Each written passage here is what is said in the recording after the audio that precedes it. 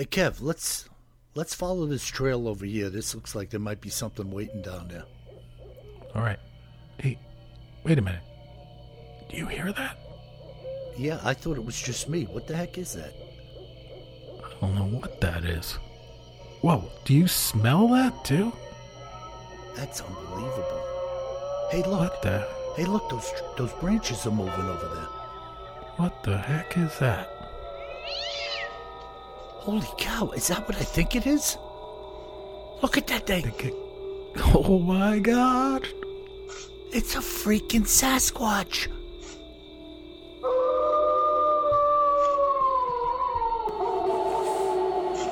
Welcome to the Bigfoot Terror in the Woods Sightings and Encounters podcast. My name is W.J. Sheehan, and I am the author of a series of books entitled Bigfoot Terror in the Woods Sightings and Encounters, 9 volumes, all of which are available at Amazon in ebook, paperback, and Kindle. So please go out and partake of them. And also, if you're an audiophile, which there are many these days, volumes 1 through 8 are available in audio format at Audible, iTunes, and Amazon as well. So please go out, buy yourself a copy, and support what it is we are doing. And now, may I introduce you to my brother and co-host, KJ Sheehan. Kev, how are you, bro? I'm doing all right. How about you, Bill? Okay, I was thinking before the podcast today that let me postulate this to you and the listeners. I really believe at this point that those that have had some type of encounter with anything, I don't care if it's a Bigfoot, a UFO, a ghost, whatever, I think these people listen to the stories that we tell and the things we speak about with a different set of ears than your average Joe. What do you think of that? Oh, I think so. But by the way, I gotta rewind a little bit. You don't care what it was they ran into. Well, I do. Like I'm sitting here. It's dark. It's stormy out tonight. The rain's coming down sideways. I'm on the second story. And if I look out the window and there's a dog man looking in the window at me, that's different than running into a Bigfoot out in the Pacific Northwest. Or if the doorbell rings and I look at my Ring doorbell and I see some black-eyed children looking into the doorbell camera and they say to me, I just would like to borrow your telephone. That's a little different, okay? There's these outdoor sightings of a creature, and you're like, yeah, that's scary, but it's kind of cool. Dog man looking in your window on the second story, red eyes glowing. I don't know if I should say this or not. My buddy, before I even think of saying what I'm going to say, so my point is this, that to the poison. Can you believe I almost said the poison? To the person who sees a Bigfoot jumping across the interstate in their headlights, they don't find it hard to believe that same creature during a testimonial had one destroy all of their chickens and rip the door off of their hen house. And the guy who had it rip the door off of their hen house and killed all his chickens has an easy time of believing that one jumped across the interstate in front of the woman driving down the road. In other words, neither one of them has an axe to grind with the other because they both have experienced something. And there's no point of disagreement in it. You follow me? Oh, sure. But, I mean, look at how many people write in to us, Bill, that, they're like, hey, like a couple of letters tonight, by the way. They're like, hey, I've been out there in these locations, but I haven't seen anything yet. Yeah, exactly. So. And get ready, because I believe it's going to happen. Now, my friend Philip, my good friend Philip, he's a started out as a listener to the podcast, and we had a couple of phone calls together, and I talk to Philip all the time. Fantastic guy, very knowledgeable. Now, Philip, I hope you don't mind me saying this. Nobody knows who you are except for me, where you live, what you've done. But I will mention that he was a coroner, funeral home director, embalmer. In other words, his business was dealing with the dead. And he had shared with me a number of things. But most recently, in one of our conversations, he was directed, and Philip, if I botch this up a little bit, forgive me, because the audience will get the gist anyway. He was given the instructions by a funeral home director how to handle a particular body that he had in tow that he was bringing to this man's funeral home. And Philip told me it struck him as odd that this funeral home director had given him a really weird set of instructions about how he was to approach the funeral home. Don't go in this way, ride around back, go through that way, don't turn the lights on, don't do this, don't do that. And Philip was like, this is the craziest thing I've ever heard, but the guy's paying a bill and he's following the instructions. And when he got inside the funeral home, dimly lit, having followed the instructions to the letter that he was given, he hears something calling his name softly. So he told me that it was kind of like a standing goof in the business, and he had experienced it before with somebody else that, somebody was in the building and trying to spook him. Well, such was not the case. He hears his name called again. So he looked around a little bit, following the instructions not to do certain things. And he was in this space, this room, and he realized that there were like crucifixes all over the place. Every wall, over the door. I mean, maybe one would suffice, but there was a number of them. And then he peers into this space, and what does he see looking back at him? A pair of red glowing eyes. Yeah. And Philip, believe me when I tell you, Philip is nobody's fool. This guy's got his head screwed on straight. He's well-versed in a lot of different topics. He's smart. He's intuitive. And he said, Bill, it was time to go.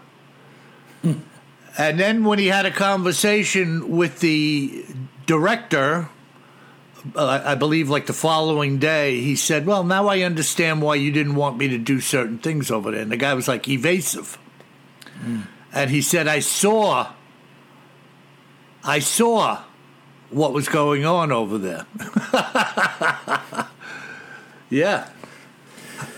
And what exactly you think, or does Philip think was going on? Some type of demonic infestation, no doubt. Yeah, some type of creep, huh? Yeah, I told him that, make no bones about it, something had gone down in that building that was out of order spiritually. Now, whether it was people in that business that were doing something they shouldn't be doing in the building that attracted that thing, I really find it hard to believe that somebody being laid to rest could release that in the building. No, that sounds more like somebody inviting the creepiness in.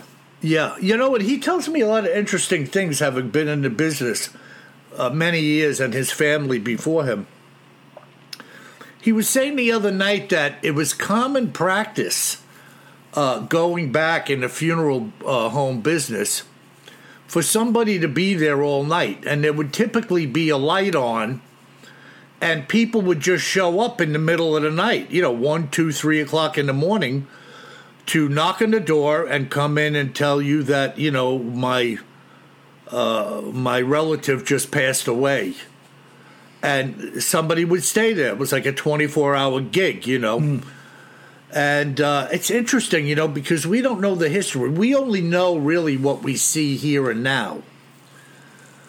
But there's a lot more than meets the eye in a lot of different businesses and operations when you go back. You know what I mean? Oh, sure. I mean, things have changed tremendously. Yeah. Well, there were no phones, right? No, Maybe you since lived the old days, yeah. You lived in a rural community, and you rode down. Well, I think, too, a lot more people died at home, long time ago, right? Yeah. Yep, absolutely. For sure. Yeah. So, well, there you have it, Kev. Cool. Well, you took us for a little creepiness wander, which I'm not opposed to.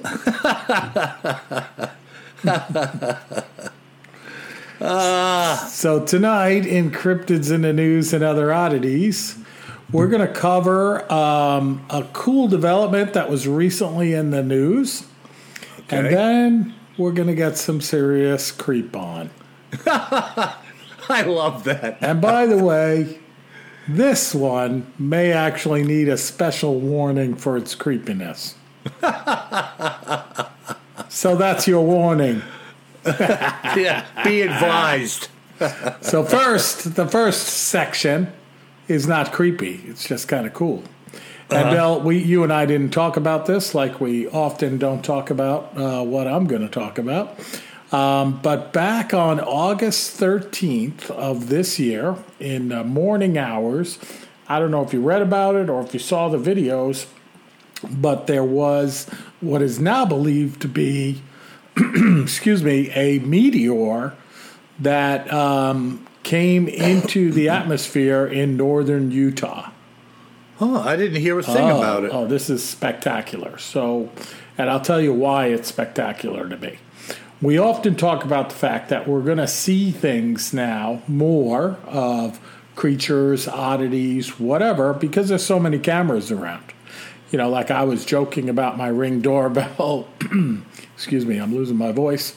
And the black-eyed children that it might catch if they come knocking. Yeah. And in fact, so many people, thousands of people around northern Utah heard this extremely loud boom.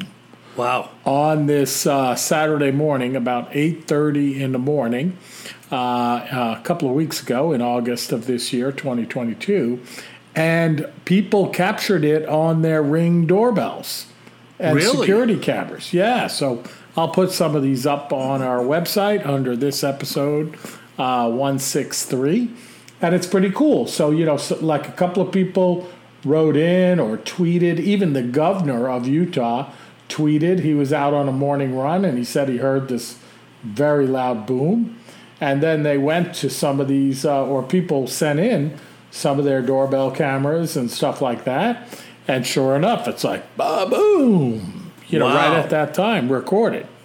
And then even cooler than that, there was a camera out at a ski resort in northern Utah. Of course, they're not skiing right now. And they recorded, like they just had a camera facing out over the mountain, and they recorded this, looks like a UFO coming across the sky, a little bit like what we saw on Skinwalker Ranch. Oh. So it looks like this silver thing moving across the sky. It's daytime, Bill. So right. It's blue sky. But then you see it like start to break up and burn up as it hits the atmosphere. Yeah. Because at first I was like, well, wait a minute. Northern Utah, Skinwalker Ranch, this looks a lot like something they would see. But then you see it like start to flash and break up. But this was captured, again, not by somebody with a shaky cell phone, but by just a camera that was at this ski resort looking out over the mountain. And somebody said, hey, let's go back and look at that tape from that morning. And sure enough, like beautiful video. And again, I'll put that up on our website. BigfootTerrorInTheWoods.com. So Yeah, and they do disintegrate. And there was the sonic boom, which was lacking at Skinwalker. I'm just trying to throw both sides of it into the mix there, you know? Yep. And actually, there's another story. So that first story comes from USA Today. But then there was another story very recently, a few days ago, where they believe that they found pieces of the meteorite. Oh. And this gentleman found them, and he donated them to the University of Utah, which is pretty cool. So they're out there still looking for it. But I thought, it's interesting for a couple of reasons. One, it is an oddity that's in the news, and that's what we talk about on this segment. And then the other point is that all of these cameras out there caught both the sound and then, a couple of them actually caught the meteorite as well, which I think is super cool. Yeah, we're definitely on the doorstep of some additional discoveries. But, of course, Kev, it may not be you or I that says this, but I'll bet you $1 for a donut that no matter what shows up on some of these cameras, there are going to be naysayers who say it was rigged. Oh, yeah. No doubt about it. So. All right. So we're going to get the creep on. All right, let's do it. All right. So I was in the supermarket about a month ago, like I often am. And over by the cash register, I'm sure some of our listeners have seen that Life magazine has these editions that come out once in a while that say the world's scariest places. And they have some pretty creepy stories inside of them. So I can't pass that up. So I always pick up, whatever the latest edition is. And I was reading about this vampire graveyard in what they call the Plague Islands of Italy. So there's some islands off of Italy where they used to, when the plague was breaking out, they used to move people over to this island and let them die there. And they believed that some of these people were vampires because they would cover up their faces, their bodies with a shroud like they do with the dead, still today with a sheet. And when they would come back, the sheet would be deteriorated around the mouth. And they would start to believe that, wait a minute, what's up with this? Why is there a hole here over this person's mouth that had this weird disease, the plague or whatever? Now, there's scientific reasons for this, something to do with the illness, attack the cloth and stuff like that, but leave it to these folks in Italy. They would then take the person and they would bury them with a brick in their mouth so that they couldn't, rise up from the dead and eat anything else or bite anyone else because they thought they were a vampire. Yeah, kind of hard to chew on a brick. That's tough. So literally, though, you find these skulls with bricks jammed in their mouth.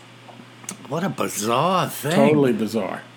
So now, that's a little creepy. So after reading this story, next to the checkout line, I said, let me do a little bit more research on this. And sure enough, I come across this article from Life Science, and they have found in this children's graveyard in Legnano, Italy, a child. What they believe was thought to be a child vampire that was buried over 1,500 years ago with a brick in its mouth. What's the time frame between the one that you started with and this child vampire? Oh, it's around the same era, Okay. Yes, not the same, not within a lifetime, but within a couple of hundred years. Okay, so we're not 1,000 years apart No, here. not 1,000 years apart. Okay. So this vampire burial of a child they talk about with a brick stuffed in its mouth from 1,550 years ago, they said that they were worried that the child might rise from the grave and then spread its vampire disease. Ugh. Now, they think now, but they don't know, going back in time, that a lot of these folks had malaria back then in Legnano, Italy, these kids. Wow. And they would bury them all in the same place. Wow. And that's, of course, out of ignorance. I mean, Oh, nobody... 100%. They're afraid. They see these weird behaviors. It looks like a possession. And, of course, they had tremendous respect for demons and stuff like that. Yeah. And, they didn't understand it at all. Yeah. Well, malaria, can cause severe fever, delirium. Yeah. There's a lot of stuff going on with that. And if you didn't know what was going on or had never seen it before, you'd just think the person was pitching some type of demonic fit. Exactly. Wow. Unbelievable. So it gets a little worse, okay? Uh-oh. You had your warning. All right. So this cemetery is called La Necropoli dei Bambini, or the Cemetery of Babies. And here they find where this other vampire child was found. They found skeletons of babies and toddlers, and they find them buried beside weird things like raven talons, toad bones, and even bronze cauldrons buried with the babies with the remains of small dogs in them. What? Yes. What? Bizarre. Yes. So what do we know about this, if anything? This is just part of the ritual. They don't know what was going on with these children when they died. Probably a disease like malaria, but they thought it was some type of demonic possession. Ugh. And lastly, again, I promised to deliver the creep tonight, so I apologize if you folks weren't ready for it. But they found a skeleton of a little girl at the cemetery, and it had stones holding down her hands and feet. So kind of like they were not only burying this dead child, but then putting stones on her hands and feet so she couldn't rise and walk away. Boy, oh boy, man. Yeah. You want to talk about some bizarre superstitions. Oh, yeah. Boy, but thank God, I know there's plenty going on today to be concerned about, but thank God we're not at that level. No, and they say, like in this article, they say that they know that the Romans were very much concerned with this spread of disease and would even go to the extent of employing witchcraft to keep out the evil. Whatever it was that was contaminating the body, they wanted to keep it from coming out and contaminating anyone else. Yeah. Yeah. This is, I don't want to go too far over the deep end here, but this type of sorcery and stuff has been going on as long as man has been on the earth. Yeah. And, there have been plenty of people. We had the biblical account of Saul dealing with the witch at Endor, for which he was severely punished, shall we say. Witchcraft, sorcery, calling on things that shouldn't be called on. This type of stuff has been going on for a long, long time. And I just told you about what happened with Philip in the relatively modern-day funeral home. Absolutely. So people are messing with stuff, and when you mess with stuff, be on guard, because you're going to get an answer that you may not be ready to receive. And it doesn't surprise me that the Romans were engaging in the hiring of witches to deal with these things. It doesn't shock me at all, Yep. They were pretty much anything goes when the whistle blows over there relative to their spiritual practices, before Christianity came knocking on the door. But anyways, wow, that is really bizarre, Kev. Wild stuff, right? Yeah, that is crazy, man. All right, buddy. So you opened up with some creep, a little bonus creep. Oh. I brought the creep and the meteor story. So what do you got as an account tonight? Well, I'll tell you, some of this stuff is just plain hard to take. But tonight, we go back to one of our mainstays, which is an account that came from a trooper. And some people, like I say, it doesn't matter who you are.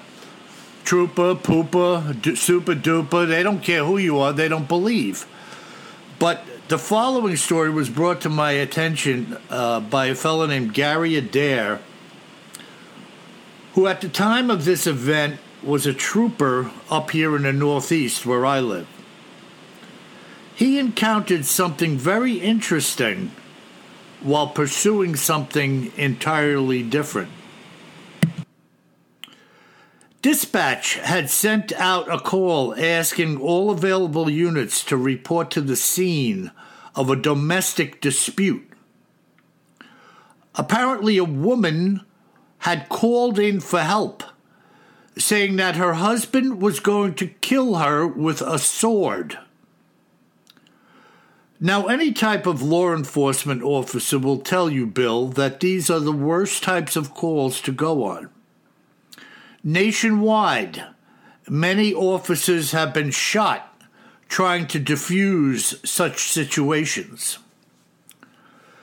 As soon as the call came over the radio, I was on my way with 2 other units. As I arrived at the location, which was a house trailer located deep into a wooded lot, car 605 was ahead of me. We got out of the cars and went to the door with guns drawn. We could hear that there was a heated dispute still going on inside of the trailer, including a lot of cursing and yelling coming from a man and a woman. My partner pounded on the door shouting, "Police," while I watched, standing off to one end of the trailer with my pistol. Just after he knocked, the female voice shouted, "Good, they're here. Now you're going to go to jail, you low-life creep." Seconds after this, I heard a crash from the backside of the trailer, which was followed by the sighting of a man running out into a field while wearing nothing but a pair of shorts and sneakers, having apparently forced his way out, jumping through a window. I shouted to my partner that we had a runner and started in pursuit of the man just as the 3rd unit was now arriving. Upon seeing me giving chase to the man, the 3rd officer started driving out into the field with his Bronco in pursuit of the same. It had been about 4 p.m. in the afternoon when the pursuit began, as I heard over the radio now that the man was unarmed. I had stumbled and fell, and at virtually the same time, the Bronco had reached a deep furrow that the truck could not cross.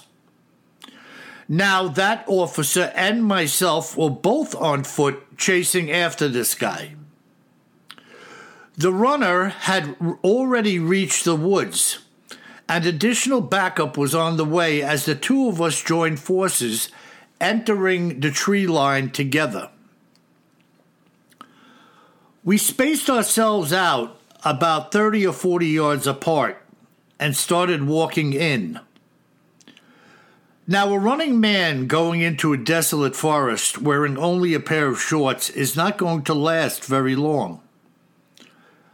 I must have been several hundred yards into the trees when I came across a creek, and I radioed to my partner about the find. There was a slight embankment comprised of some moist brown soil that appeared drier as you moved away from the water, which stands to reason. After I told my partner about the creek, he moved forward, coming across it now himself. This officer was now going to move easterly, looking for tracks the man might have left while crossing the creek, and I was going to follow behind him. Both of us believed that he had gone more in my partner's direction. As I was now closing the gap between where I had started and where my partner had begun, I came across some gigantic impressions by the creek's edge. The impressions were so fresh that they were still filling with water from the wet soil. One of them looked to be 2 or possibly 3 feet deep, and the prints had to have been close to 2 feet long and wide. I radioed my partner immediately, telling him to backtrack to my position. We stood there, examining the tracks, and we could see one more print on the other side of the creek as well, indicating that something had crossed the creek here. Now, just so you can visualize this, Bill, the creek was about a foot deep at its deepest point, maybe 12 feet wide in total, including several feet of bank on each side.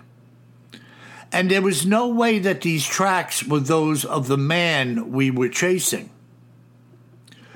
We both walked through the water and then into the woods following the tracks. Maybe 40 feet into the woods only on the other side, we found a sneaker. And at this point, there was no reason for the two of us to go any further while alone. We retreated back to the field and the trailer. Our reinforcements had already arrived, and I presented the sneaker to the wife, who confirmed it was her husband's. With the assistance of another agency, our office began a manhunt. We staked out various roads and areas where the man would eventually have to emerge, knowing that he couldn't last long in the woods with no clothing and now one sneaker.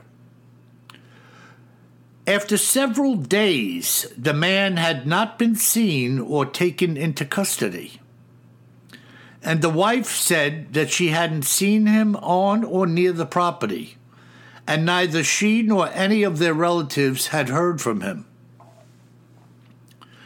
During this time, the giant impressions by the creek had been the topic of much discussion, as well as the sneaker that we had found. Some felt that the prints had been enlarged by the softness of the creek's edge, even after I had insisted they were not, since I had seen them within moments of when they had been made. It was after the passage of about 2 years' time. This turned into a missing person case, the man still not having been seen in all of that time. About 3 years later, some hunters came across human skeletal remains about 5 miles north of where this chase had begun years earlier.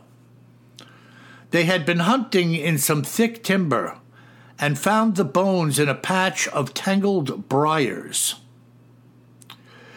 After the report, the remains were retrieved by our forensics people. And after much examination, we believe that the bones belonged to our missing man. DNA had been retrieved from the remaining spouse's child, and it turned up as a match. The skeleton was that of the runaway man from some 3 years earlier. But here is the real clincher of the story, if you will, Bill, and why I called you in the first place. According to the coroner, the man's skull had been caved in past the mid-sagittal line, In other words, the head had been smashed in more than halfway by blunt force trauma. Now, just to give you an idea of this type of force as it was told to me, if I was to take a full swing at your head with a large baseball bat, more than likely I couldn't even come close to this type of impact on your skull. Perhaps not even with 2 or 3 repeated forceful blows could I hope to create such damage. Also, numerous ribs had been broken via compound fractures. They were all clean breaks where the bones had been cleanly broken into 2 separate pieces. All of this must have occurred while the man was in the forest, running and alone. Now it seems to me, my dear listeners, that something else had delivered to justice that was due to this violent man. And in my opinion, if you live by the sword, you will die by the sword. What are your thoughts? What do you think of that, Kev? Pretty creepy. Unbelievable. Can you imagine coming across such evidence and spread out over so much time? Just very, very bizarre circumstances indeed. Yeah, other than the Bigfoots combined with the UFOs and stuff like that, this is a pretty weird account, Bill. Very strange. Very strange. And one might say, even if you think about it, if you don't buy into any of the circumstantial evidence, like these giant deep impressions in the muddy bank, certainly to sink down 2 or 3 feet, I mean, I don't know, man. Of course, we weren't there. We don't know what the mud was like. But to find this guy, he never emerges from the woods. I doubt they were looking 5 miles away from the area, and that's where he was found 3 years later. Right. So whatever had happened to this guy and took him 5 miles away, I don't know, man. And what caves you had. You know what this reminds me of, Kev? You remember the first bone pile account that I told you about with the orthopedic surgeon? Yes. Where he said it looked like a pipe or something round and circular had been jammed through the face of this man's head. Yes. And here we have this guy where the side of his head was caved in past the midline. I mean, that's hard to do, man. No, it's ridiculous, right? Yeah, the skull is pretty durable, but I don't know. And ribs snapped cleanly in 2. I mean, shoved in a bush. That's kind of weird. The whole thing is very bizarre, man. It fits into the bizarre category, for sure. Yeah. So there you have it. No Bigfoot sighting, nothing crazy. Just I throw it out there like, what do you think? It's just a really bizarre tale. Now, if you're asking me what I think this guy got nailed by a Bigfoot. Could be. He's running away from the police and then runs into some other creature. A little surprise. Yeah, some justice. Along the creek. Yep. Some Do they justice. call it Bigfoot justice, Bill? I guess you would, you know. Maybe the Bigfoot was sent there to seal the deal. Uh-oh. Yeah.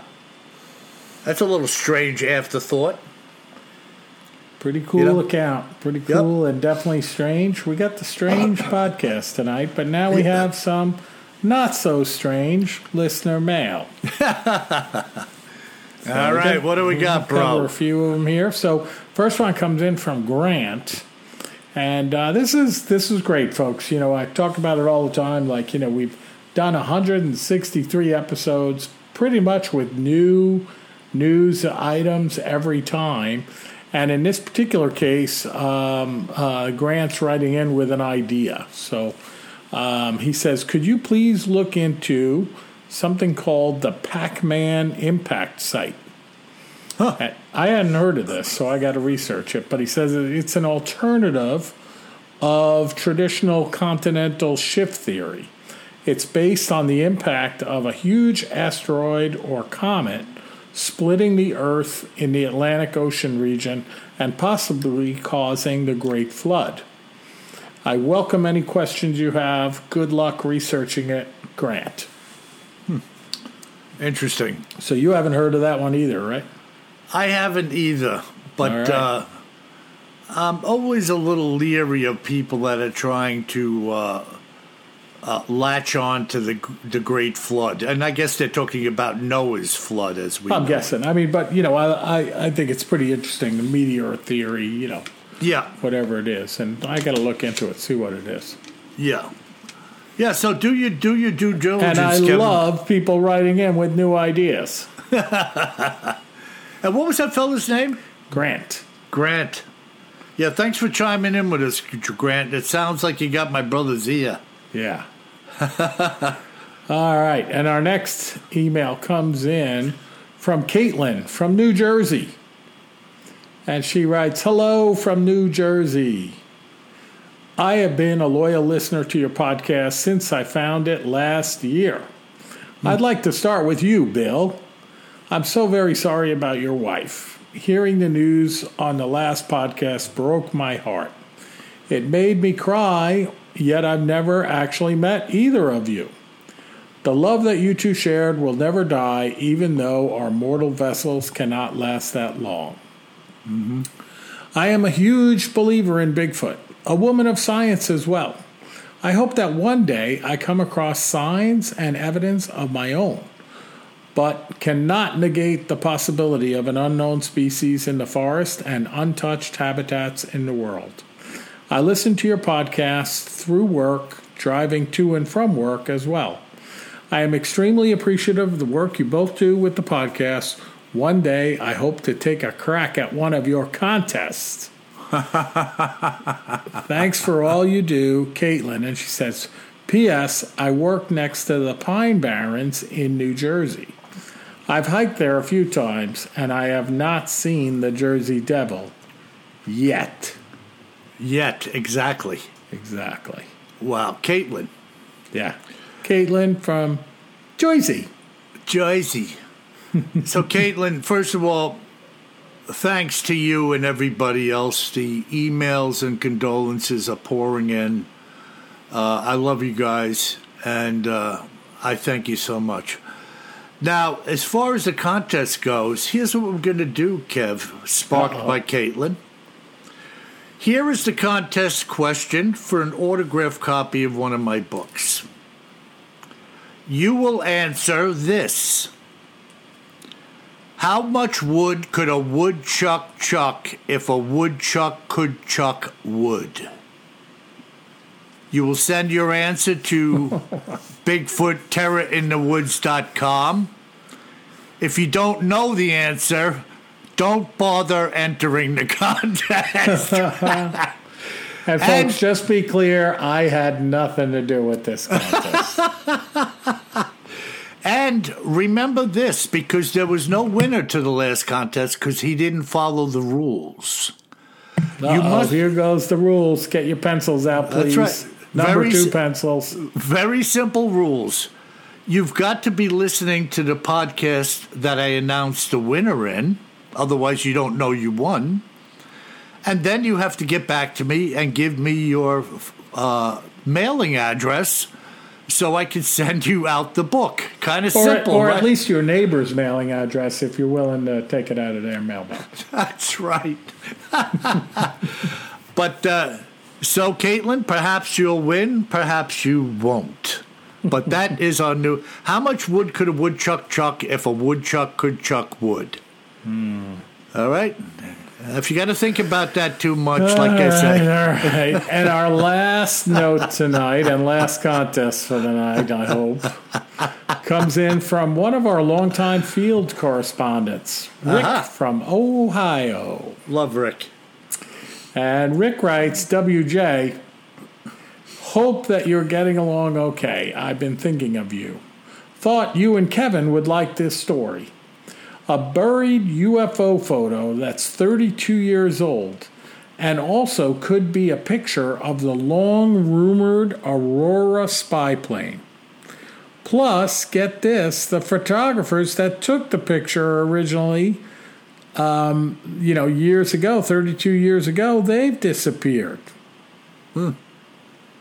And he put in this picture from the Daily Mail online of this diamond-shaped aircraft, not aircraft though, but UFO or UAP, crystal clear, daytime, that apparently was stowed away by the Department of Defense over there and then was freed up, perhaps through the Freedom of Information Act or something like that. Did you see there was another airliner back behind it? Yeah, in there the was distance? another plane flying behind it. Not literally following it, but back in the background, so to speak. Yeah, it certainly is a bizarre shape to it, and it doesn't look aerodynamic at all. No, well, it looks like one of the battle cruisers, dreadnoughts from Star Wars or something. Okay. Kind of diamond shaped. Yeah, very weird. Yeah. The photograph looks legit, but who's to say? It does. It looks pretty cool. A lot of times you get these and you look at them and I don't click on the, or I wait to click on the link, and then when I click on the link, I got my fingers crossed that it's something kind of cool. And Rick, you didn't disappoint. This is pretty cool. Yeah. No, Rick's a decent bloke. I was just talking to him maybe a week ago. Oh, cool. And, he's got an interest in what we do. And because of that, he's a contributing factor. Oh, you know what I mean? He is a contributing editor of sorts, field reporter, whatever you want to call it. So yeah. So that's it this week, folks. Thanks for your continued support. And by the way, you guys have been giving us 5-star reviews, which are fantastic. And we really love some of the written reviews that you've been providing, too. Give us a 5-star review. If you want to write something positive as well, it's fantastic. We get charged up from reading all of the good news. And the 5-star reviews bring new listeners to the podcast, which is good for us and good for you. Yeah, and remember, folks, don't leave all the legwork up to people like Rick. If you've seen something, say something. Contact us at BigfootTerrorInTheWoods.com. Hit the contact button. Tell me what you've seen or what you'd like to talk about, and I'll get back to you. It's that simple. And if some type of relationship develops out of that, fantastic. I mean, we're in the people business, and you're the people who partake of our business. So we're more than happy to hear from you and entertain what it is you've seen or whatever your suggestions may be. And if my brother scares you away and you don't want to talk to him anymore, that's okay. And by the way, avoid fighting with your wife, especially if you live in a trailer out in the middle of a giant lot, so you don't have to dive out of the window and run across the creek. But should you find yourself in that situation, you better remember one thing, my friends. Always carry more gun than you think you're gonna need. Sleep tight.